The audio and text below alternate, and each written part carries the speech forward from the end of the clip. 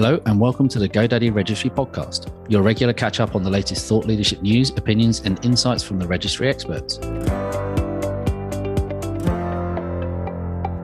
I'm your host, James Brown, and today I'm once again joined by my colleague, Tony Kirsch, Head of Professional Services. Welcome, Tony, and thanks for joining the podcast. Thanks, JB. Great to be with you again. And of course, I think this is going to be a podcast that our listeners are really going to enjoy. So on today's episode, we have coming up an interview with Deborah Atta-Finn, Head of Brand Protection at JP Morgan. Tony, can you tell us a little bit more about what we can expect? Absolutely, James. I think Deborah brings a unique experience to this podcast. She was originally working in a corporate registrar and then shifted in-house at JP Morgan Chase. So she's able to convey the complexities and the opportunities of a brand protection role in a really informative way. I think this podcast goes on a journey, which I think a lot of people will resonate with. Firstly, as a brand protection angle and what it means to support a global organisation the size of JP Morgan Chase. We then talk new TLDs, including their work with .chase and .jp Morgan. And we even dive into their decision to have those TLDs applied through the Chinese government to operate inside the firewall. And I think they're the first organisation to do that with their .brand. So that and the combination of our final discussion, which focuses around the application options for the next round and the fact that JP Morgan Chase will be considering participating and what that means for their future. All of that together, I think, is a really broad podcast with plenty of amazing insights for our listeners. Okay, great. Well, without further ado, let's listen in on our interview with JP Morgan's Head of Brand Protection, Deborah Atta-Finn. Over the last 6 or 7 years, I've had the pleasure of working with a broad section of the team at JP Morgan Chase, and they're one of our amazing clients, but also undoubtedly one of the most respected and well-known financial services organisations on the planet.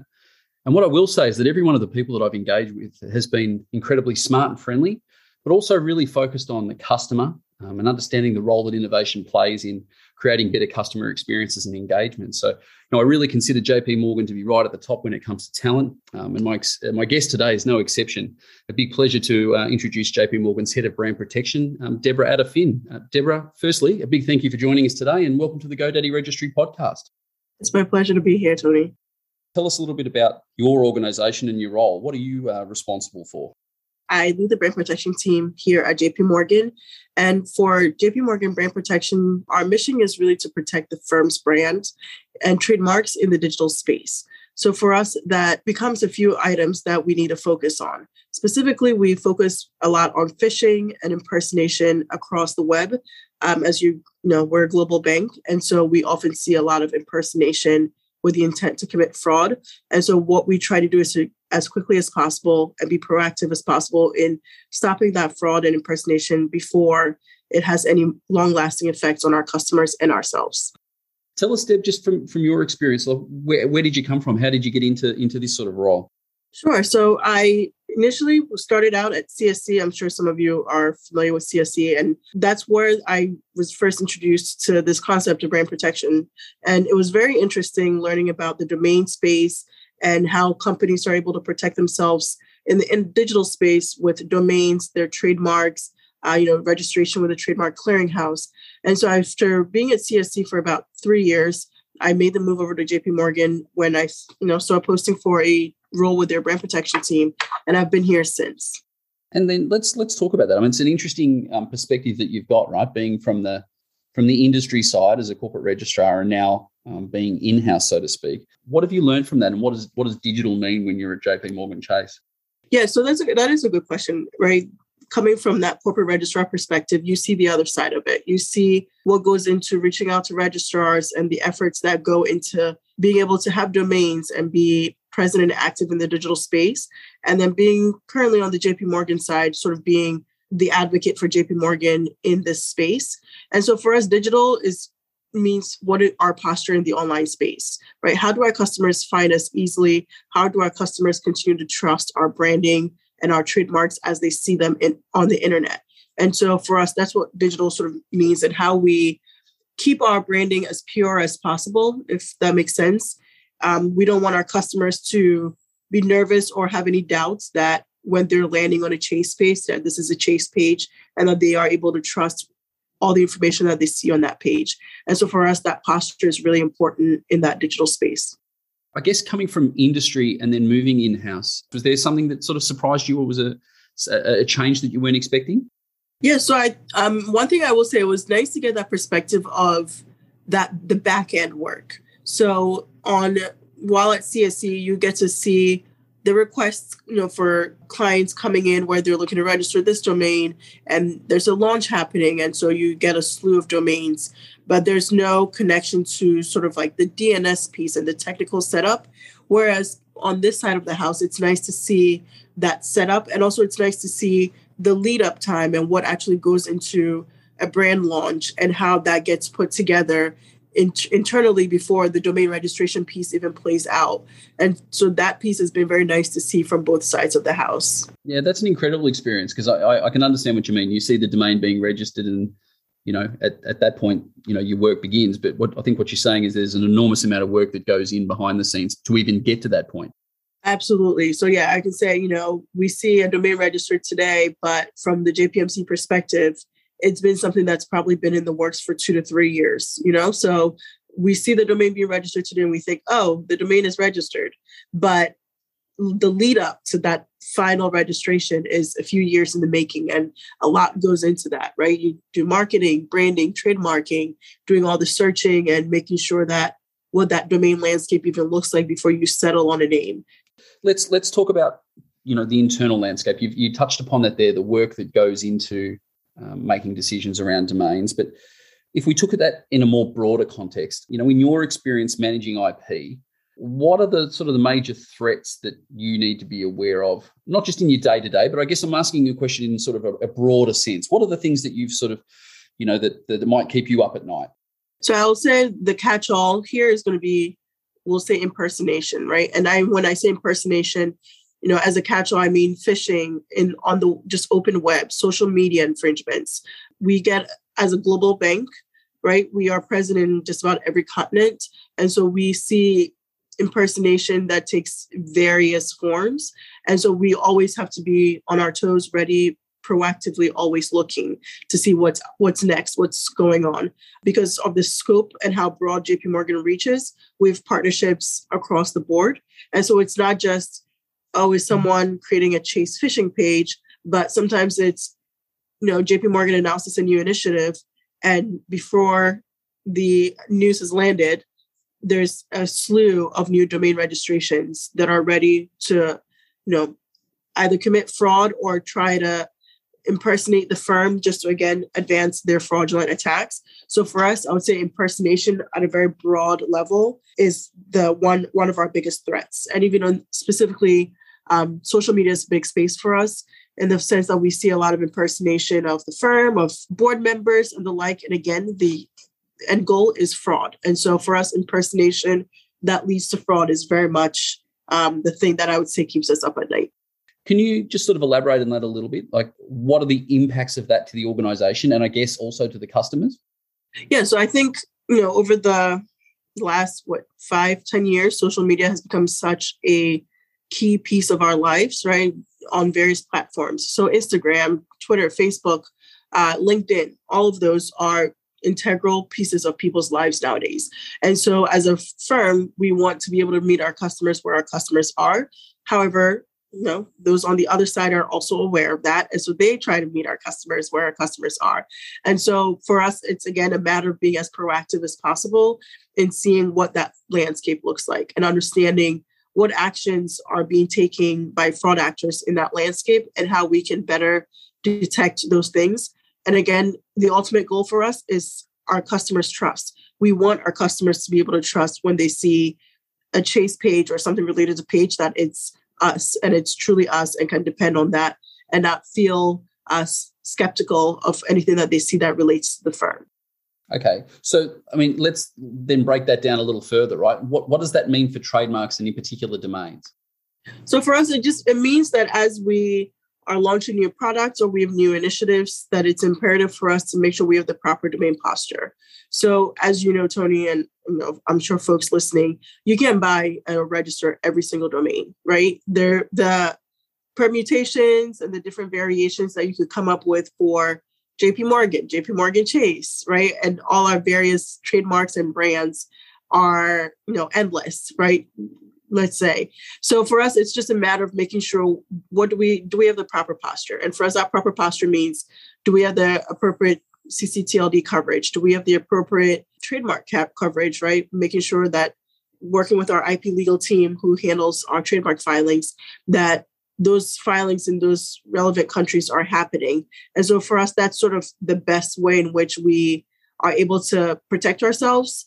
And then in addition to making sure you have the right domain posture, there's that detection piece, which I think is very important for us, in that you can't register everything. And so you register what you think is important to your brand, and then you monitor and detect everything else. And that's where we've sort of found our balance between being proactive in registration and proactive in monitoring. And that brings us to a good equilibrium.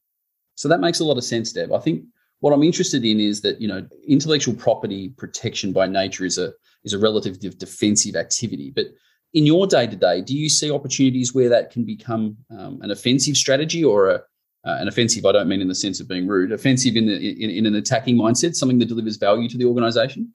Yeah, absolutely. So I do think you're right. IP protections is by nature a defensive act, but I think there are opportunities available. So there are opportunities available, especially as the TLD world expanded, right? So with all the different extensions that are available, there's opportunity to sort of carve a space that's unique.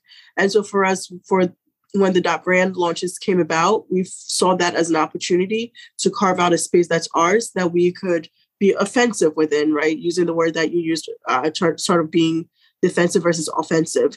So for us, by registering our .brand, it allows us to be more creative in our domain choices. It allows us a little bit more freedom because we are the only ones who have access to this TLD, sort of this little ecosystem that is ours.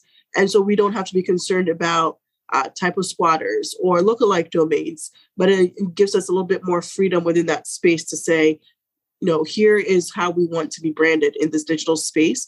And so for us, absolutely, the .brands did allow us to have a little bit more of an offensive posture.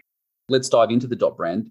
As you said, you've got .chase and .JP Morgan. For the audience at home having a listen to this podcast, could you sort of elaborate a little bit, Deb, for us on what you've done today?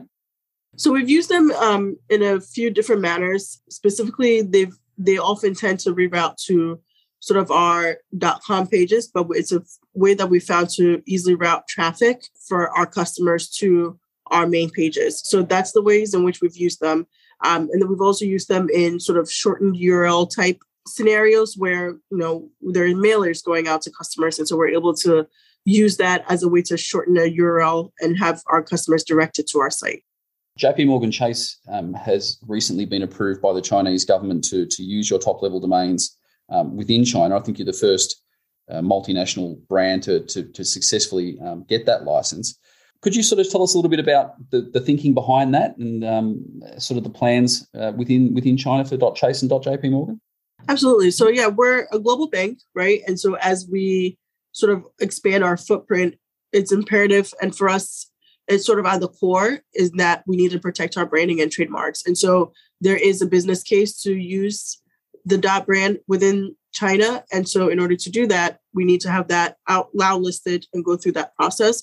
And so we decided that there was a good business case for it as we went through that process and have since received our approval. For many of the listeners here, you'll see that many of the other TLDs, the generic TLDs or the revenue generating TLDs have gone through that process. But to successfully have .chase and .JP Morgan approved by the Chinese government is an amazing achievement. Deb, why do you think these .brands are so important? So I think, I'll sort of go back to the beginning of where I mentioned, brand protection for JP Morgan is about how do we ensure that we have a strong, viable, trusted brand. And so for us, that's what the .brands represent for us. The ability to have a strong, trusted, viable brand, but for our customers and even for employees, right? So we have a large employee base. And so that's sort of to us where there's no confusion, right? We often see a lot of lookalike domain spoofs. And so it's a lot easier to say to our customers, look for the .chase or look for the .JP Morgan. And if that's not there and there should be nothing else after it, it's very short to the point and it's easy for customers to sort of remember that versus there's so many extensions now, which is a good thing, but that also opens the door for a lot more fraud and imposters and lookalike domains. And so it's a lot easier for us to tell our customers, here's what you should look for. And then we know that it's, again, our ecosystem, it's protected by us. We have access to it and we are aware of everything that's happening within that ecosystem. And so then again, we have that peace of mind on our end, and then our customers are able to say, yep, this is Chase. I'm able to log into my bank account and go ahead. Yeah, I can channel the last 6 or 7 years of working with your colleagues, Deb, and the one takeaway, if I have one, is just the intense level of focus on security. And I think to an extent that's where, as you're saying, over time, the ability to educate your stakeholders, both internal and external, about the benefits of .chase and .jp Morgan being trusted URLs and certainly ones that can't be impersonated, which is an interesting part given that we've talked about that so much in the start of the podcast. Yeah, absolutely. I mean, I think security for us is, as I'm sure you've come to find out working with us, as truly at the core of everything. Because and it's a different perspective, to be honest, that I gained once I started working for a financial institution, in the sense that you have to have security baked into every decision that you make. It's a little different when you are responsible for folks' finances, but also the repercussions that follow in the event that someone's account were to, get hacked. It's there, as you can see, the landscape around us requires, as I'm sure you're aware, there's lots of ransomware in the news and such. So security has to be baked into every process. And so, like you said at the very beginning, I said impersonation is sort of the top thing that keeps us awake. And by owning our brands, that risk is mitigated somewhat, right? We're never going to get rid of all impersonation. There will still be those who register whatever new products that we're launching in one of the more obscure extensions and attempts to impersonate us. But if we are able to slowly educate our customers and our stakeholders, that risk slowly will diminish to a certain extent where we can comfortably sort of coexist. Yeah, that's a really eloquent way of putting it. I often talk to our customers about the future of your digital brand's health and what that means. And for many, there's been some ideas that haven't got pushed through because of the security and governance requirements. And, having done this for a lot of different organizations around the world, I can say unquestionably that the level of security and focus on that within your organization is absolutely unparalleled. But I'm interested in the synergy between digital and brand, because if it is that .brand has the ability to create long-term health, how do we get, in your mind, and build the bridge between the future of the online health and where we are today? Yeah, so I think I'll just touch on really quickly the point you made earlier about the synergy between digital and brand, right? We live in an increasingly digital world. I'm considered a millennial, and I don't remember the last time I walked into a physical bank, right? I do everything I do on my phone or on my computer for my banking needs. And so it's very important that your digital health aligns with your branding, because otherwise you have folks who never interact with your brand anywhere else outside of online in the digital space. And so that needs to be a thought that needs to be in the background of marketing teams, product teams, as they start launching new products, but also specifically in terms of what are the steps that we need to take in order to get to that future state where there's that synergy between digital and branding. And so I think there is still a lot of consumer education that needs to be happening across the board. And this isn't specific to Chase or JP Morgan customers, but I think, especially in the US, folks are very much used to the .com. And so there is some of that slow education that needs to be happening from all various points of the industry to sort of teach folks that there's more than just .com, and then how to navigate to it. Maybe you do trial groups where you test it out, our education points to encourage users to get used to not having to end everything they put in their browser with a .com, because it is, you just, again, in the US, you go to your browser, you're just by default sort of almost trained to just put in jpmorgan.com, right? Creditcards.chase.com. But we have to slowly educate the customer to say creditcards.chase, and then that's where it ends. And so there is a lot of education that needs to be happening across the board in order for customers and consumers and just the general public to just get used to the dot brands.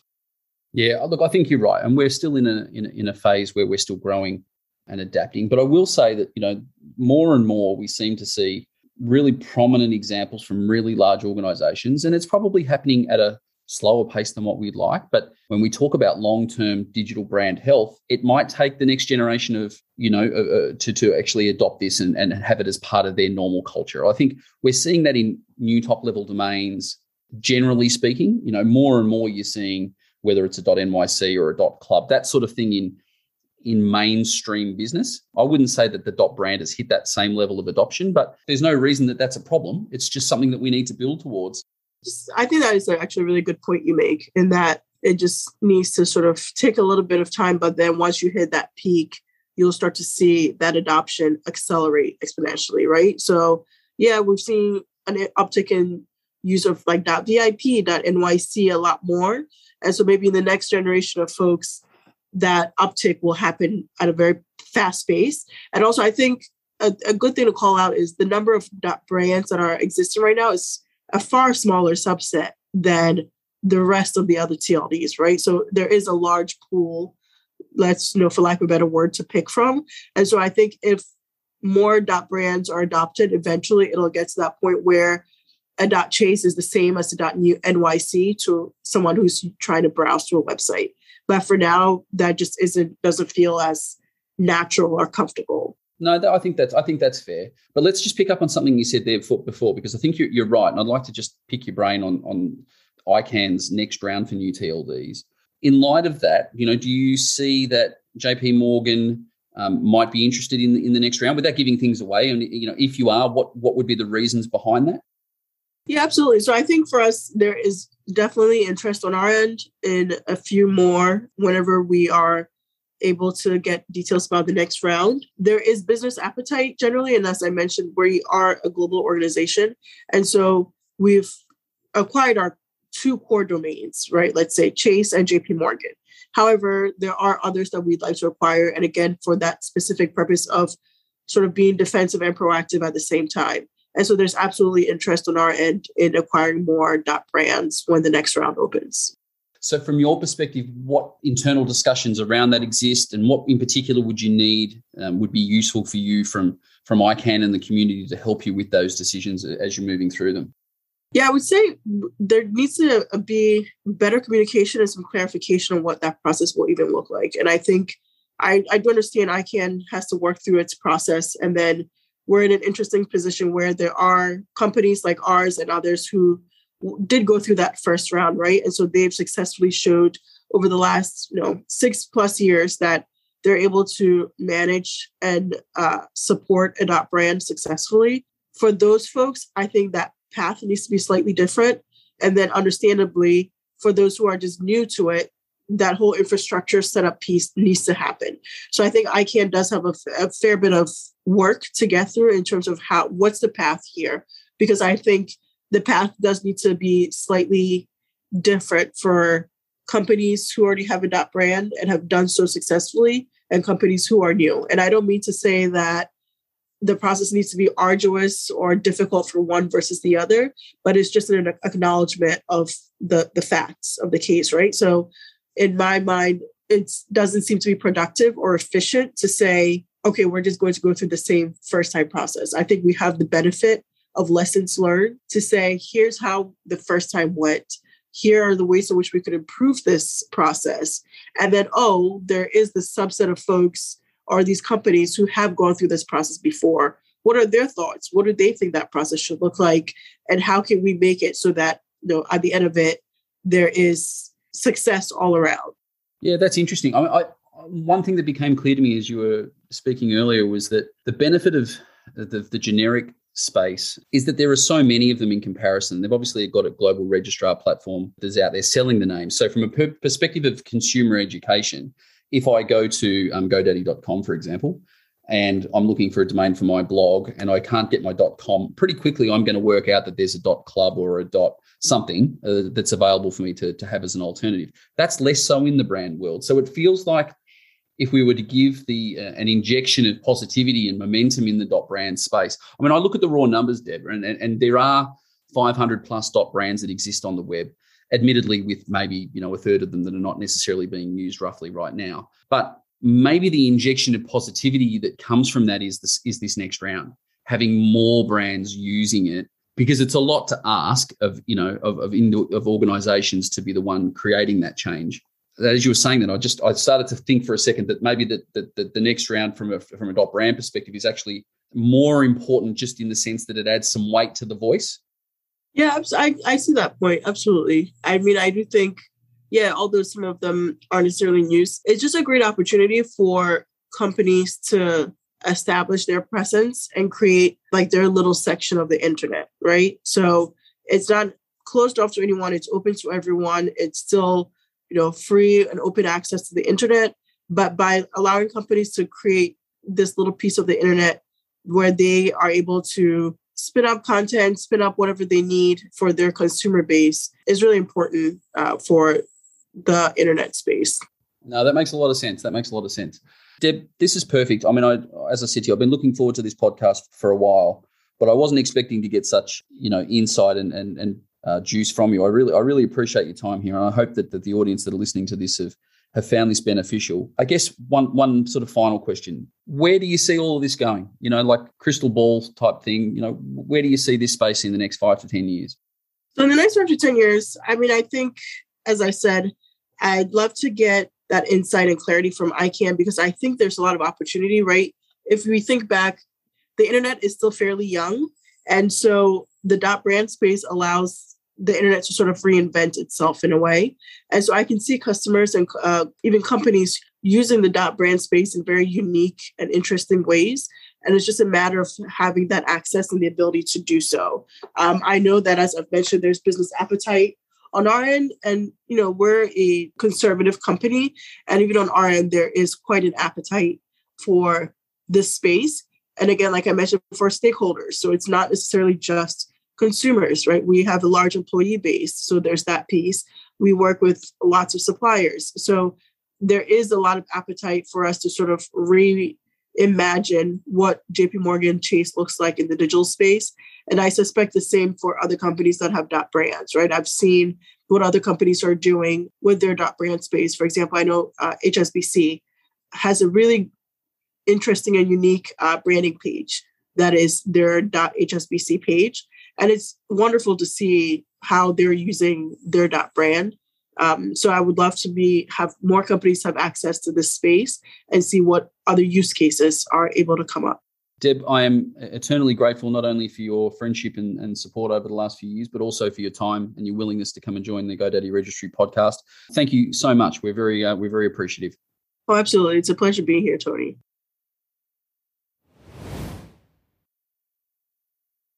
So there we had an interview with JP Morgan's Deborah Attafin talking about brand protection across social media, their brand TLDs, and much, much more. What were some of the key takeaways for you, Tony?